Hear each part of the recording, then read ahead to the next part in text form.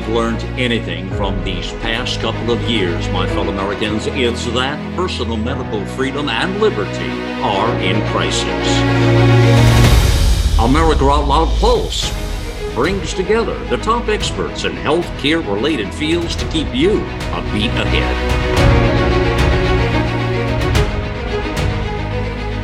Hello, our wonderful audience. It's Dr. Peter Breggin and Ginger Breggin. Ginger Breggin.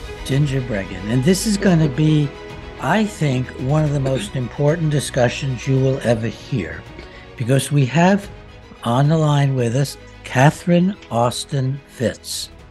Now, Catherine has a career that is quite amazing. She's been basically a banker.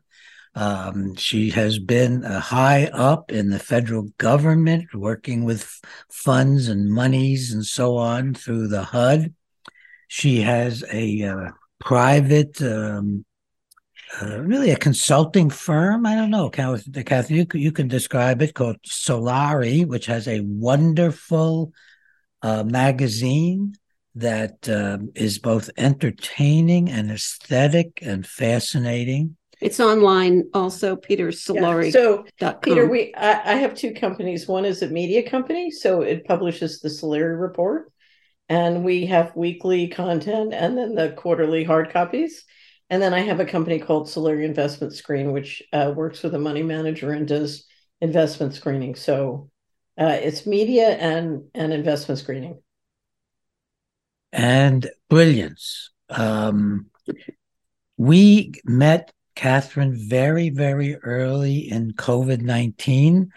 And from the very beginning, Catherine has said incomprehensible words to me, like banking and banking system and things like that. And wanted me, as I was writing our book, COVID-19 and the Global Predators, Ginger and my book, to include a real understanding of banking. Well, the book is a fabulous dive into the forces at work here on Earth, but it is not strong on banking, because it has taken me these 3 years, having finished the writing of the book and Ginger and I researching the book, to take a breath and start to think more about this weird world of banking. And I want this to be the most informative hour that you've ever had on information you never knew about what controls this world. Because Catherine has been right, of course, all along. And I'm finally in a place now, having read 1, 2, 3, I don't know how many books, some of them amazing books, on the creation of the banking industry, the functioning of the bank. I've looked at it from the viewpoint of one of the nastiest people on earth, George Soros, to some of the finest people on earth, like Ed Griffin, who are writing about it, and many others.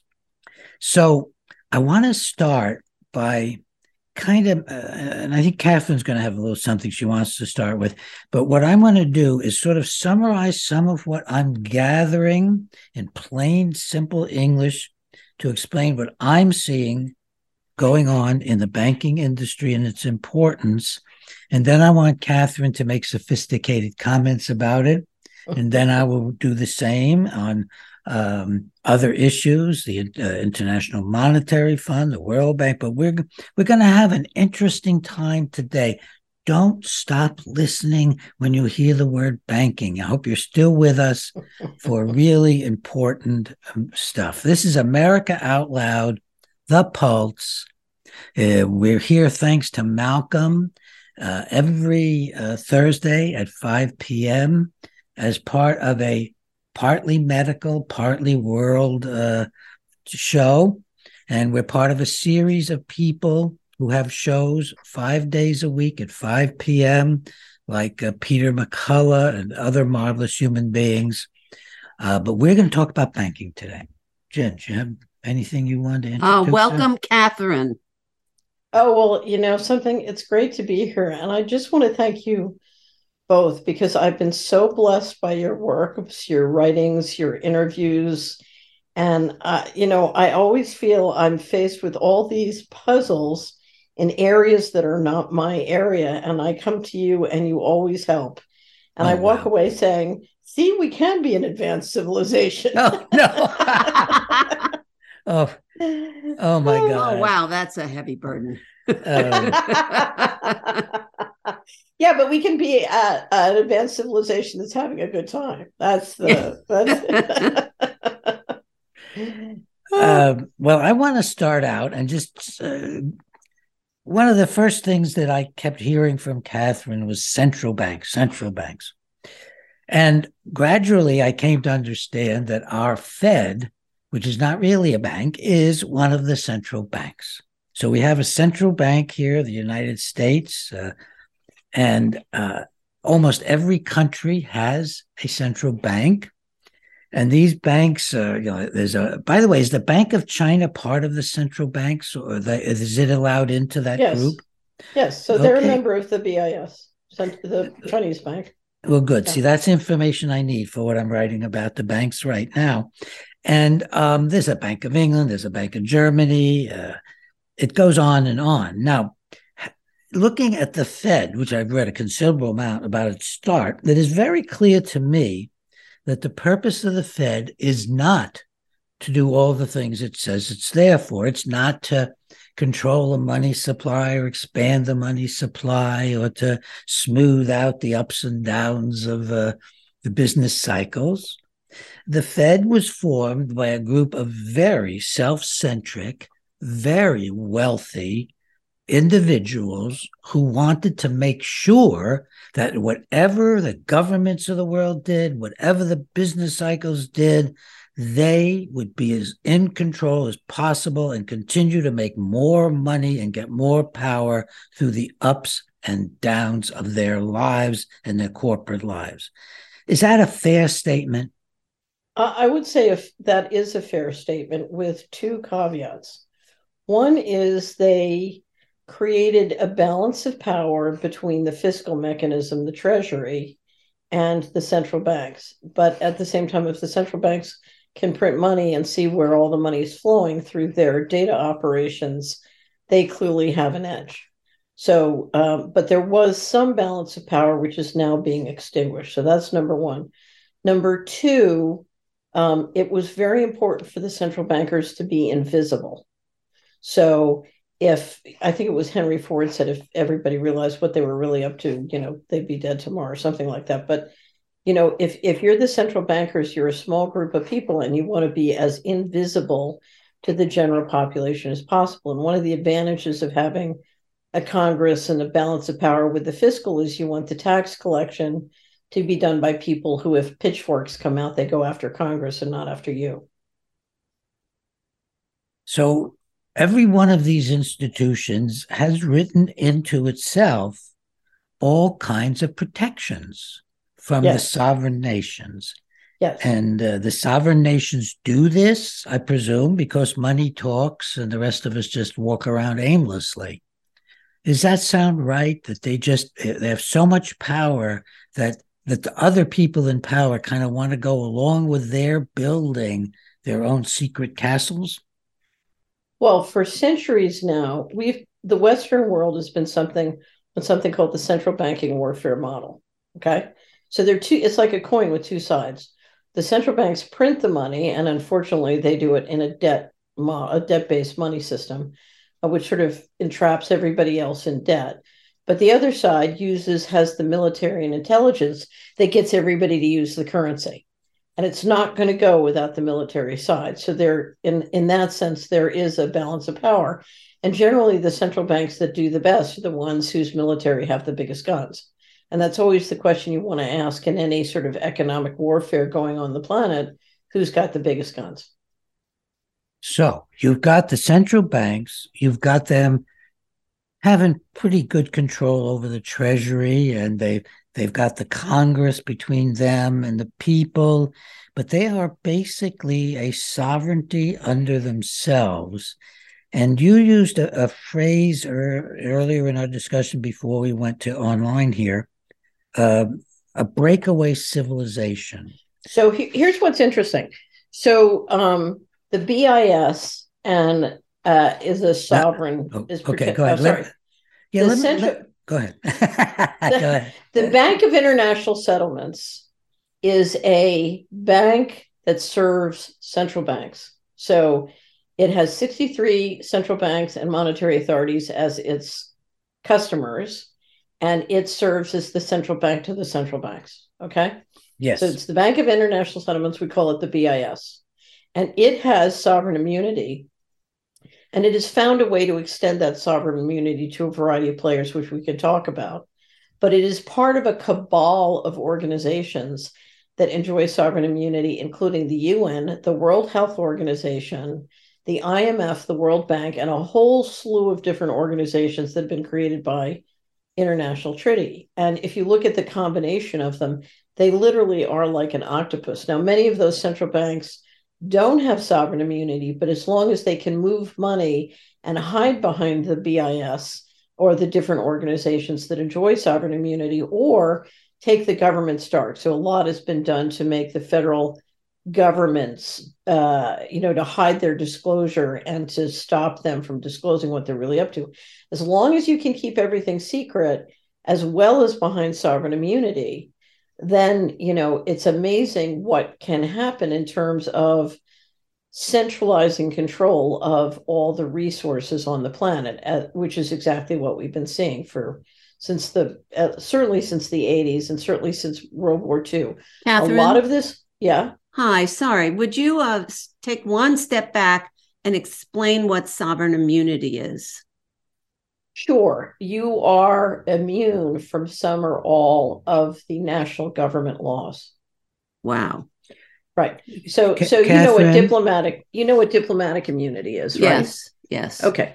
So the BIS can literally travel to the United States, have a meeting with a group of people on how to engineer a financial coup, have the Fed transfer money illegally into them. The New York Fed is liable, but the BIS is not, and proceed to launder it all over the world without any government being able to prosecute them. They are above the law. Now, let me put that into Peter language. Okay. So these rich guys get together and they've got these banks going, and they have a lot of the secrecy stuff, but it's not total. So they decide, the central banks decide to create this bank called the BIS, right? They create it. It was a small handful. It was really the Bank of England and the Fed, from what I can tell. Okay. There's a wonderful book by a man named Adam Labor. There's a review of it up at Solari.com. It's called The Tower of Basel. And it's a history of the BIS through, I think he published in 2015, but it's a very well-written book, and you learn the whole history. The BIS was created ostensibly to facilitate payments of German reparations to the Allies. In fact, what the head of the Bank of England and the other people involved, they wanted an excuse to get a bank that had sovereign immunity, and they were able to achieve it in the settlement negotiations related to the end of World War I. So literally this bank, and this was one of the most stunning... It's really stolen sovereignty is what it is. Sovereign immunity is just stealing sovereignty from the nations. Right, but that's really what it is.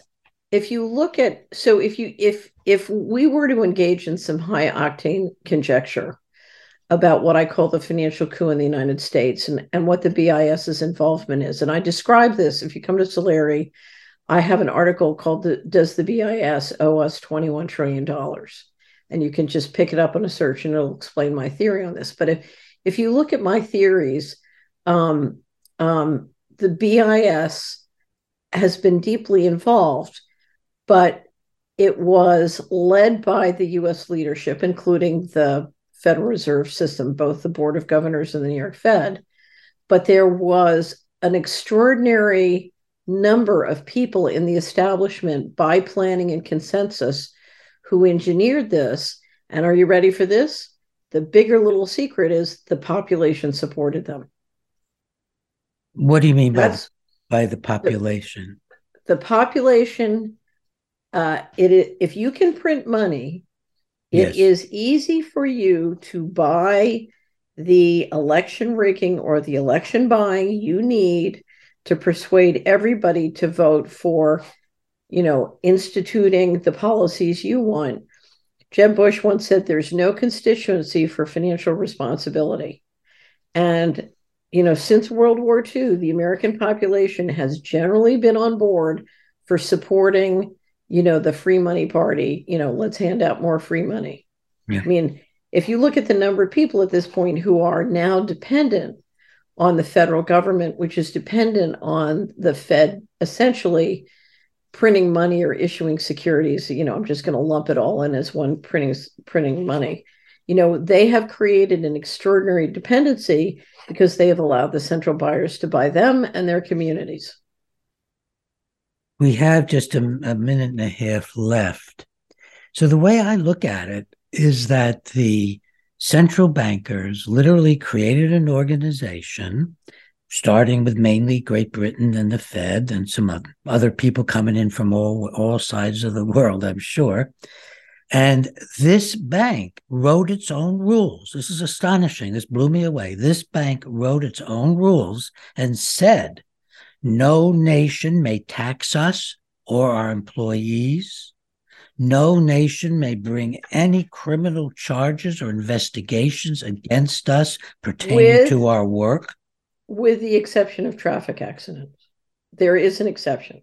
The traffic accidents. Is that also one for for immunity when you're like no? I just think that's a very Swiss thing. The Swiss said no. We Swiss put it down. Well, and that's they the other can't part. Get out of traffic. This is in Switzerland now.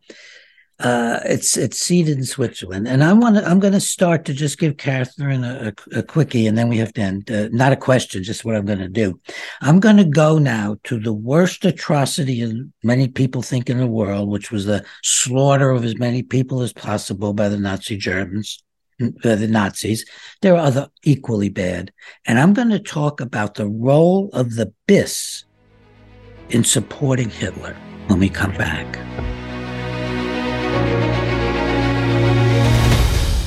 Trouble getting to sleep and staying asleep is infuriating. Your mind races, you toss and turn, and the harder you try, the harder it is to drift off. And today's fast-paced digital age makes it tougher. You're not alone. Poor sleep affects over 70% of us. The CDC even labeled insufficient sleep a public health epidemic. Advanced nutrition company Healthy Cell created REM sleep to help you quickly fall asleep, stay asleep, sleep deep, and wake refreshed. Unlike other supplements that don't work, REM sleep is not a pill. It's a gel you swallow with ultra-absorption of science-backed ingredients, supporting all 4 stages of sleep using calming herbs, amino acids, and sleep hormone support. Over 1,000 reviews with an average star rating of over 4.4 proves it works. Take back your sleep. Go to healthycell.com and use limited time code OUTLOUD for 25% off your first order. Risk-free. Love it or your money back. Guaranteed. Healthycell.com code OUTLOUD. Healthycell.com code OUTLOUD. We know you love the versatility and portability of the Genesis Fogger, but sometimes you just want to set it and forget it. Well, we heard you. Introducing the UX4 HOCL Atomizer. This stationary unit quietly protects you and is perfect for smaller spaces. With over 250,000 units sold in Japan, it's now available in the United States. Visit genesisfogger.com/outloud to see the UX4 in action and receive a 15% discount on either Fogger with promo code OUTLOUD. With Genesis, you're ready for anything. Hello, I'm Ben Marble, MD, and I founded MyFreeDoctor.com as a donation-supported, faith-based nonprofit with a mission to save lives by delivering free doctor visits to patients in all 50 states of America. MyFreeDoctor.com treats a broad range of health concerns like COVID-19, long COVID, sinus infections, urinary tract infections, rashes, medication refills, and more. So please visit MyFreeDoctor.com, where we're healing America one person at a time.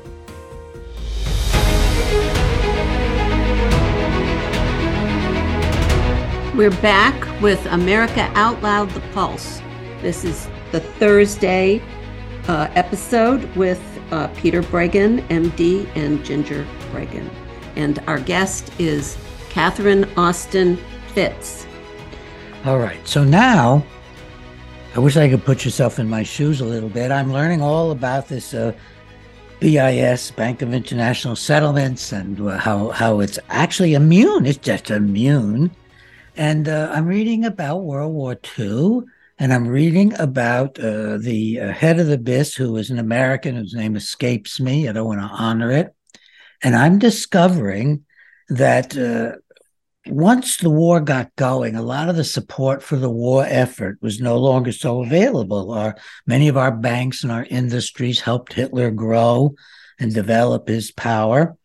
And because they just love these authoritarian states. We can talk about that maybe in the next segment. So I should just stop you, Peter, for a second.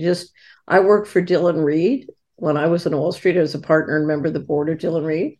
So when you read the history of financing Germany, Dillon Read was one of the lead firms. So I just want to let you. I just want to disclose that. Well, that's great. So I'm going to go and read more about your thoughts on Dillon Read. So this is what happens when I talk with Catherine. But I'm getting there. I'm beginning to wrap my mind around this stuff because I'm no longer just being completely thrown by her words as she speaks about all these remote and bizarre affairs. So most of the more apparent and above board organizations in the world did not support Nazi Germany. Some still can manage to, but the BIS went whole hog, and it became. This is the World Bank of Banks. Can I think of it that way? This is really the World Bank of Banks, the BIS. So it is. So remember, if you look at its shareholders and its members, it's not everybody. So just remember that. Yeah, it's the wealthy central bankers who have created this and are, using this. And best as I can figure out, and I think that's correct. Is that I'm correct in that, though? I need to be checked. I need to be fact checked every step here. The BIS has a very good website, and they're very open and clear about who they are and what the rules are and their bylaws and everything else. Yeah, they're very open. So when the Nazis would, invade a country and break open its vaults and take away its gold, that was illegal. That was not good on the international money market. And so they would give their gold or store their gold through the BIS. And some people think that one of the reasons the Nazis never invaded Switzerland during World War II is they didn't want to mess up their relationships with the BIS.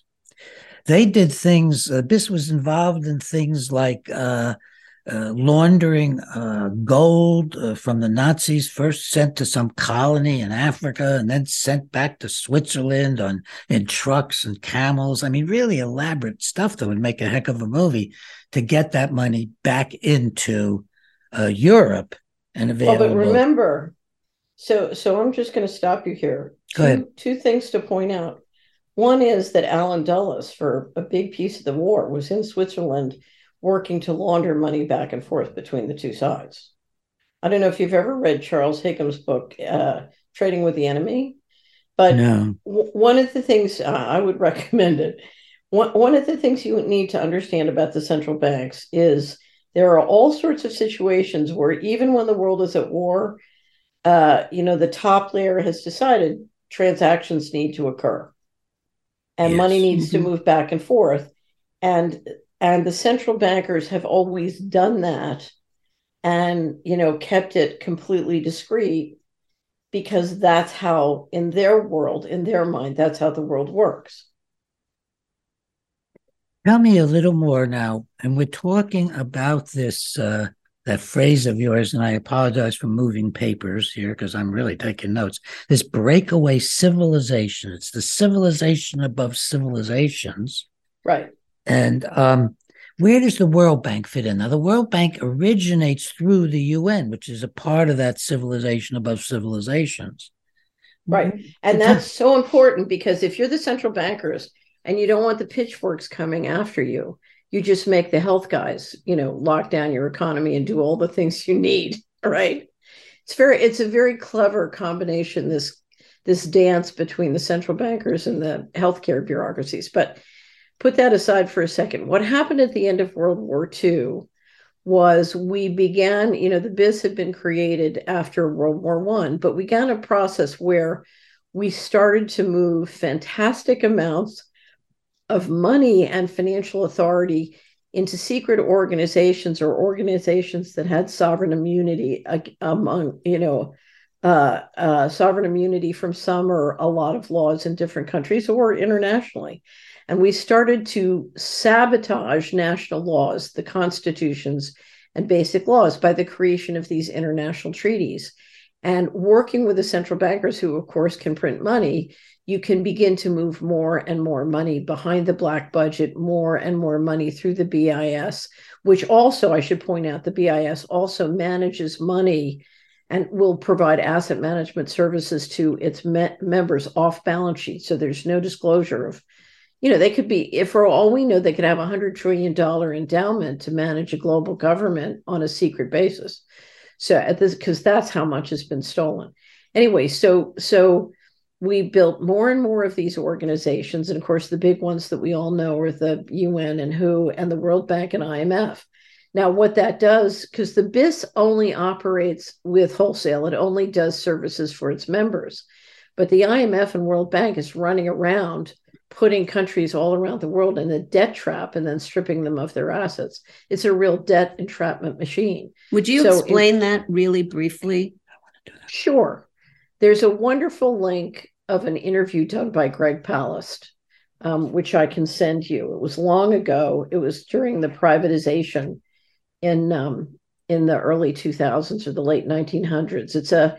It's all part of what's called disaster capitalism. So I come to you and I encourage you to take on more debt than you can afford to take. And then I do a series of things that cut off your income. Maybe I manipulate the currency market the way they did in 1997. Suddenly you can't handle the debt. And then I come in and say, okay, well, you're defaulting in your debt. We'll fix it and roll it over as long as you privatize this pipeline and agree to let, this big construction firm come in and build a dam here. And you turn over you move the peasants off the land and you turn over that land to this corporation to do a resort or build a farm. And, we'll play ball and we'll give you a cut of the action. The top layer of society will cut you in for a nice, rich percent. You'll get rich and we'll asset strip your country. Wow. It's called disaster capitalism. There's a wonderful book by Naomi Klein about the disaster capitalism that went on. It's called The Shock Doctrine. And it's about some of the disaster capitalism that went on in South America in the 90s and 2000s. Very, very good book. But you see the game.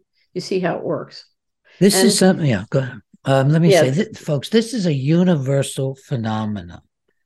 For example, when the Spanish came to America and defeated the Aztecs and liberated all the nations of Indians surrounding the Aztec Empire, then in came the businessmen.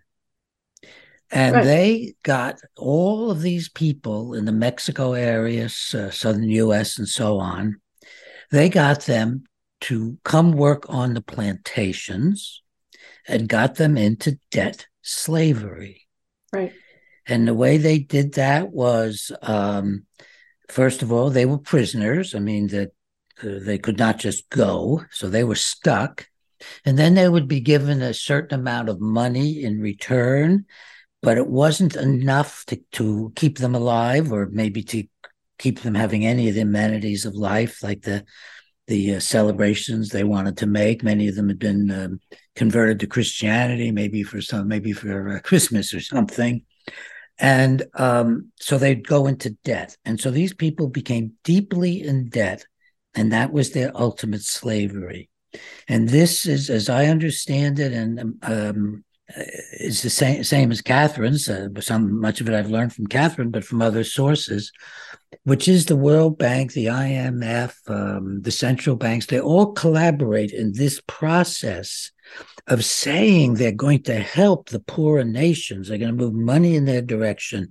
But what they simply do is they get them indebted. And when they can't handle their debts from various means and methods that are also being controlled by these banks, the banks take over the countries in pieces and install the people they want there and run the elections and so on and so forth. Whatever they can do, whatever having so much power they can get away with.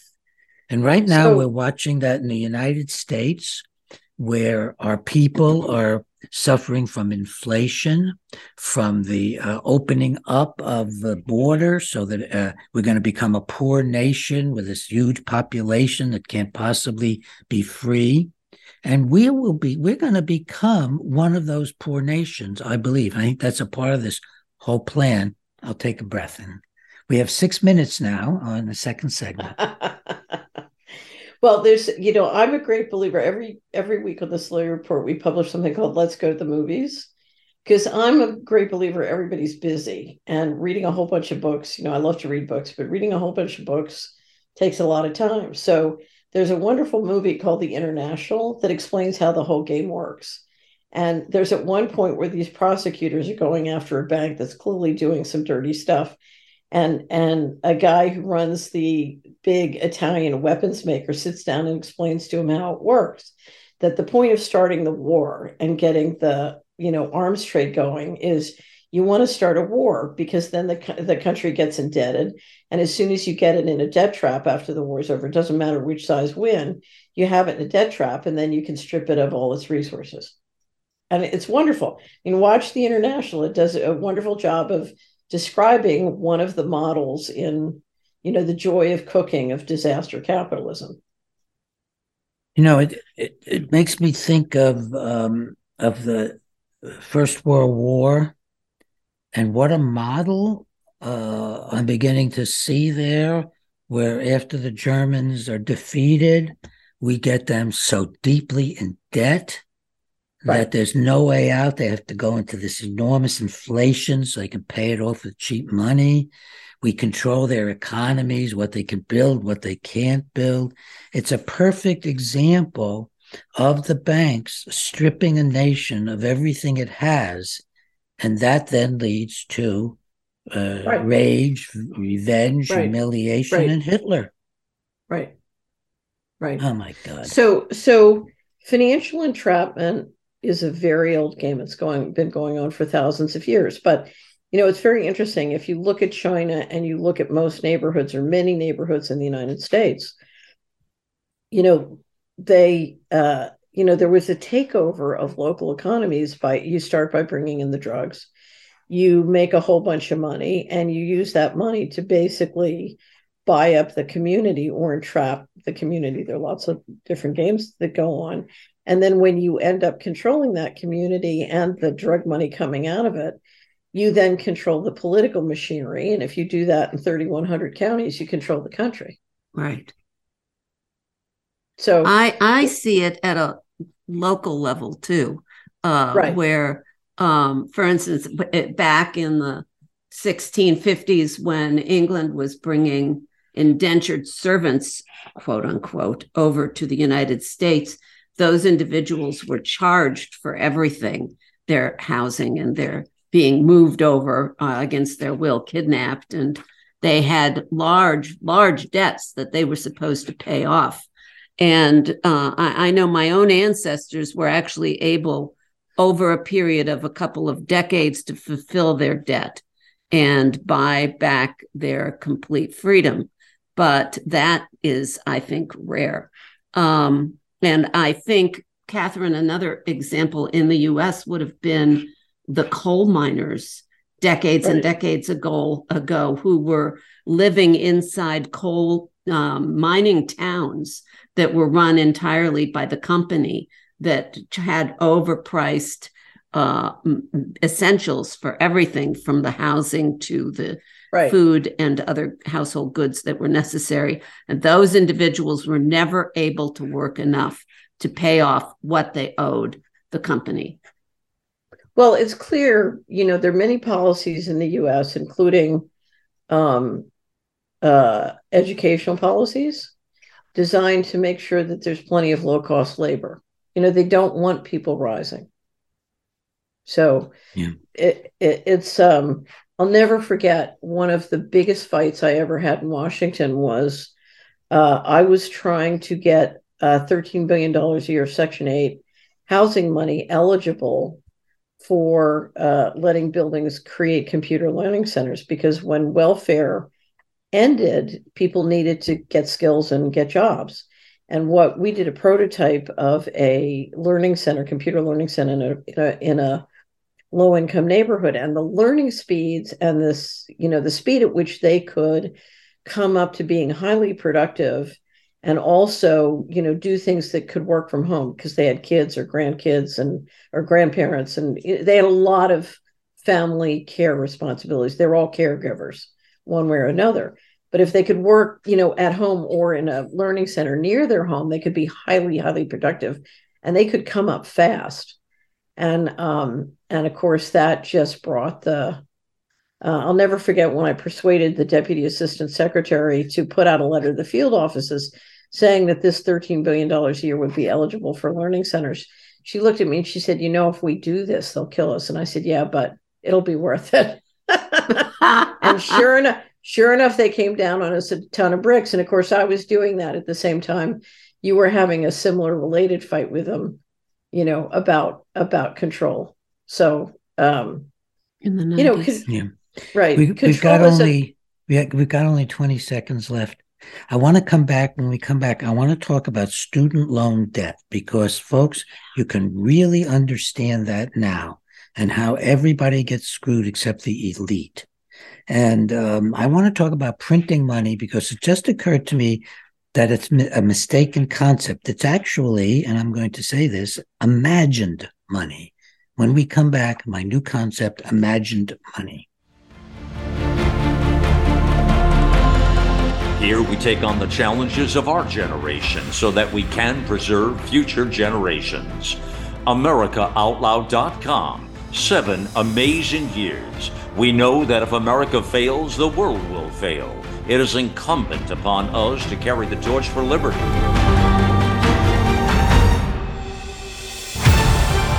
America Out Loud Talk Radio. Liberty and justice for all. We wouldn't go a day without washing our hands, brushing our teeth, and washing our nose. Whoa, wait, we wash our nose? Yes, the number one place where bacteria, viruses, and pollen enter the body is through the nose. So the average person breathes over 23,000 times a day. That's 23,000 opportunities for bacteria, viruses, and irritants to get into your nose and make you sick. For an extra layer of protection, wash your nose with Xlear. That is Xlear, Xlear. Xlear's drug-free nasal spray features xylitol, an ingredient proven to block adhesion of many nasty bacteria and viruses and effectively clean, not just rinse like a saline, but wash your nose. Xlear nasal spray quickly alleviates congestion, opens your airway, and ensures your body's natural defenses are strong. Read the research studies for yourself at Xlear.com. That's Xlear.com. Protect yourself from the pathogens and junk you breathe. Pick up a bottle for you and your family today. For 40 years, alarmists have been warning of a climate catastrophe, yet none of their dire predictions have come true. Temperatures have not soared, sea level rise has not been unusual, and extreme weather events have not increased in either frequency or intensity. In short, there is no climate emergency. For 15 years, the International Climate Science Coalition has led the call for climate realism and a Made in America climate plan. A plan based on real science that responds to the real-world needs of Americans, supports economic growth, and strengthens our essential infrastructure. A plan that protects the environment and ensures that Americans can enjoy the blessings of clean air, clean land, and clean water for generations to come. It's time to put ideology and pseudoscience aside. It's time for a sensible climate plan. For more information or to donate, visit our website, icsc-climate.com.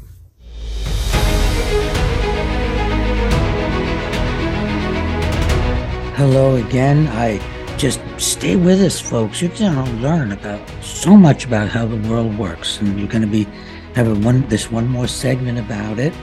And as we're with Catherine Austin Fitts, one of the most wide-ranging, copious minds on Earth today, and with Peter and Ginger Breggin in awe as we talk and learn from her. And I want y'all to know that I've read more books now than I could carry in a wagon or two about this. And I'm just trying to melt it down now with Catherine's help. This is my big melting down with Catherine's help, because I've been getting ready now to write a book chapter on this whole thing of banking. Now, as I was going to move into this section, I thought, well, we've talked about printing money, so let's talk about printing money. You were going to talk about student debt. And about student debt, too, yes. I'm starting with printing money. Okay. And I wondered all about this because, these banks, they have their own independent monies that they can print for each other. They have the money that they print of their own country's dollars or whatever. And it's not printing, actually. It's a pressing of a button in a way. And now I just thought, as I was coming to an end of the segment, it's imagined money. So let's say the bank, the Fed decides it wants to, and here I want Catherine to really vet this, fact check it. So what I would suggest is you let me jump in right now. Oh, dear God. All right. I'll have to do that. Okay. I can't say no. Go ahead. For the entire history of the Federal Reserve, the basic way of creating money was the Federal Reserve basically post reserves, which is a wholesale system. But it's the commercial banks and the members of the Fed who then make loans that print money. So technically, that is the process. Now, many things have evolved down to the going direct reset that was voted on in 2019, where the Fed started to inject money directly in. So the Fed literally, publicly admitted that it was printing money. Now, there's a third way, which is probably the biggest way it prints money, and that is it makes sure that someone or itself buys the treasury bonds that the government issues, and then the government spends money through the fiscal mechanism, but it couldn't do it if it wasn't engineered that way through the central bank. And so I describe that as also printing money. There was a big moment last year when a group of economists published an article and admitted, yes, the Fed is printing money. But technically, for many years, it was considered to be they provided the reserves to the banks that the banks then, with their lending, created money. Does that help? No, gets me more confused. Bottom line, I'm going to make it really simple. Yes, they create money out of thin air. But I want to add something, Peter. Imaginary money. Go ahead. No, I'm going to add something that is worth more than the ability to print money. Okay? Yes. If you have 12 banks that are the train tracks for all the money in the economy, and one of those banks is the depository for the U.S. government, and either through your member banks who own the 12 banks or through the banks, you're controlling and operating the train tracks for all the private and governmental money in the economy, and you have the database in real time that shows all of that, and you know where every dime is, then your database, you could be poor as a pauper. And if I give you that database, within 10 years, you could be a billionaire. And with 100 years, you could own everything. Because in a digital age, data about money is worth more than money. It's the ultimate source of intelligence on the planet. So the Fed stands in that position of having the full knowledge of what's going on. Correct. It's really funny. I had a wonderful friend who was a fabulous reporter who really dug in and tried to understand how the drug business worked. And she came back from a lunch and she took a very senior guy at the DEA, the Drug Enforcement Agency, had just retired. And in the middle of lunch, he said to her, she's very attractive. He said to her, let's face it, sweetie, all the bank wires batch and go through the New York Fed. They know where every penny is. So that's what he learned in 30 years at the DEA. You can track and trace everything. Everything. Oh, yeah, of course. You're tracking and tracing money, and now they've prototyped that, and they're using it on human beings too. Well, it's good. That's another hard. We should have another show on digital money because this gets into a lot of the great threats right now. But Yeah. this is one of the things that I began to look at and try to imagine how it works. And maybe that's where I came up with it's actually play money. It's imaginary. It does not exist in any known fashion other than somebody says it does. So the Fed, one of the ways the Fed quote prints money is it simply it simply communicates to another bank that you now have $1 million to play with. It seems to me it's not much more complicated than that. Well, you have the capacity to create loans. That's it. Exactly. Yeah. So you have the capacity, which means I can write Peter and Ginger a loan for $25,000. Let's say you want to put in solar. I can write you a loan for $25,000, and then I take that $25,000, I put it in your bank account out of thin air. I just created. That's right. That's what I'm trying to get at.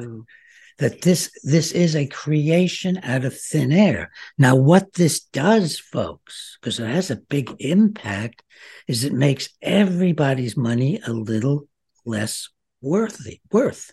It makes it cheaper. Well, no. If you grow the money supply faster than the GDP, that's correct. If you grow it slower than the GDP, it throttles it and throttles growth. So you got to be careful about that. So it depends on how you manage it. Well, you're talking about slowing the GDP. That sounds like a separate process, whether you're actually slowing the production of wealth in the country, but at the same time, you're still inflating the currency against that. I don't want this to get too complicated so people can't see it. Go ahead. Let me explain this. If you want to start a business, and it's a great business, a smart business, good business plan, and I lend you $100,000 so you can do it, and that business is highly successful and generates more profits than is needed to pay that $100,000 back, my loan, by increasing that, I have created much more wealth in the economy. That's why if you look at, I just sent you a copy of Richard Werner's new memo on state sovereign banks. The more small banks you have in a community that are, loyal and accountable to that community, the more wealth it gets created. So small banks and a certain kind of bank is great for the economy. Well, I'm a little confused. This is the first time today I've been confused. Not at all. If a client, if you get, I understand. Wait, let's see. I understand that if you lend me money and I use it properly, I'm contributing to the product or the wealth of the community. Correct. All right. Well, but that's not what these banks are doing. These big banks are just skimming all that money off into their own wealth, as far as I understand it. They're not necessarily producing anything at all. Increasingly, we have predatory banks who are facilitating organized crime and liquidation of the economy. But here's the thing, okay? I'm gonna take this into your world. There are two patients sitting in your waiting room, okay? So you're a psychoanalyst. How would you describe yourself? Psychoanalyst? I'm a therapist. I'm a psychotherapist. I'm not a psychoanalyst. Okay. No, that's another whole scam. Go ahead. So you're a psychotherapist. You got two guys in your waiting room, right? And one is a psychopath, and one is a terrific guy who just, he's a great father. He's a great member of the community. He's a great colleague at his office, right? Okay. Yeah. So one's a wealth builder and one's a wealth taker and destroyer, right? Mm-hmm. And the success of any society is which one gets to run it. Exactly. Right? Yes. Right. I like this. It's that simple. It is that simple. Yeah. So this money is being given to the predators. It's not being given to the people who are actually doing productive things that will spin out, as you hope a bank would be doing in its local community. The number one problem is not how the financial system works or how the central banking model works. The number one problem is we are allowing it to be run by psychopaths who have created sovereign immunities for themselves and are often running in ways which are antithetical to life and a human civilization. But the problem is not the financial tools. The problem is a governance system controlled by psychopaths. Yeah, there's a lot of other things that kind of go into this, I think, and it's getting a little murky now, and I want to not get too murky. But so basically, I certainly, I mean, Catherine's right on from my viewpoint that we're feeding a psychopathic global predatory system through the banking industry, sucking money and wealth out of the more helpless people everywhere in the world, whether it's poor countries or poor people. Right. And maybe we can get a good solid example of that out of this, what was thought to be such a wonderful thing, student loans. So the government sets up student loans. And is it correct that government was going to back these loans? So I just sent background. I just sent you a link to an article called The Financial Hitman of Student Loans, which I wrote because I know a great deal about what happened to the student loan industry, because I was on the board of Sallie Mae. And I watched it happen. Yes, I watched it happen. So you have an article by an insider who was sitting on the board, and I described what happened. Wonderful. Okay? But it's a perfect example of the unproductive eating the productive alive.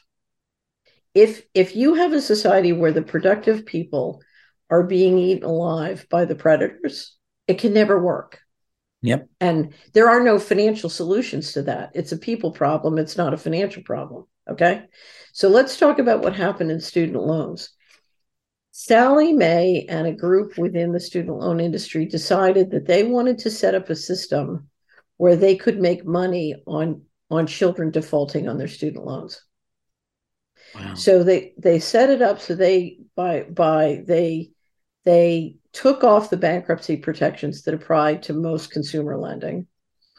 They worked with the universities to basically make the process one, just like with COVID-19 injections, there's no informed consent.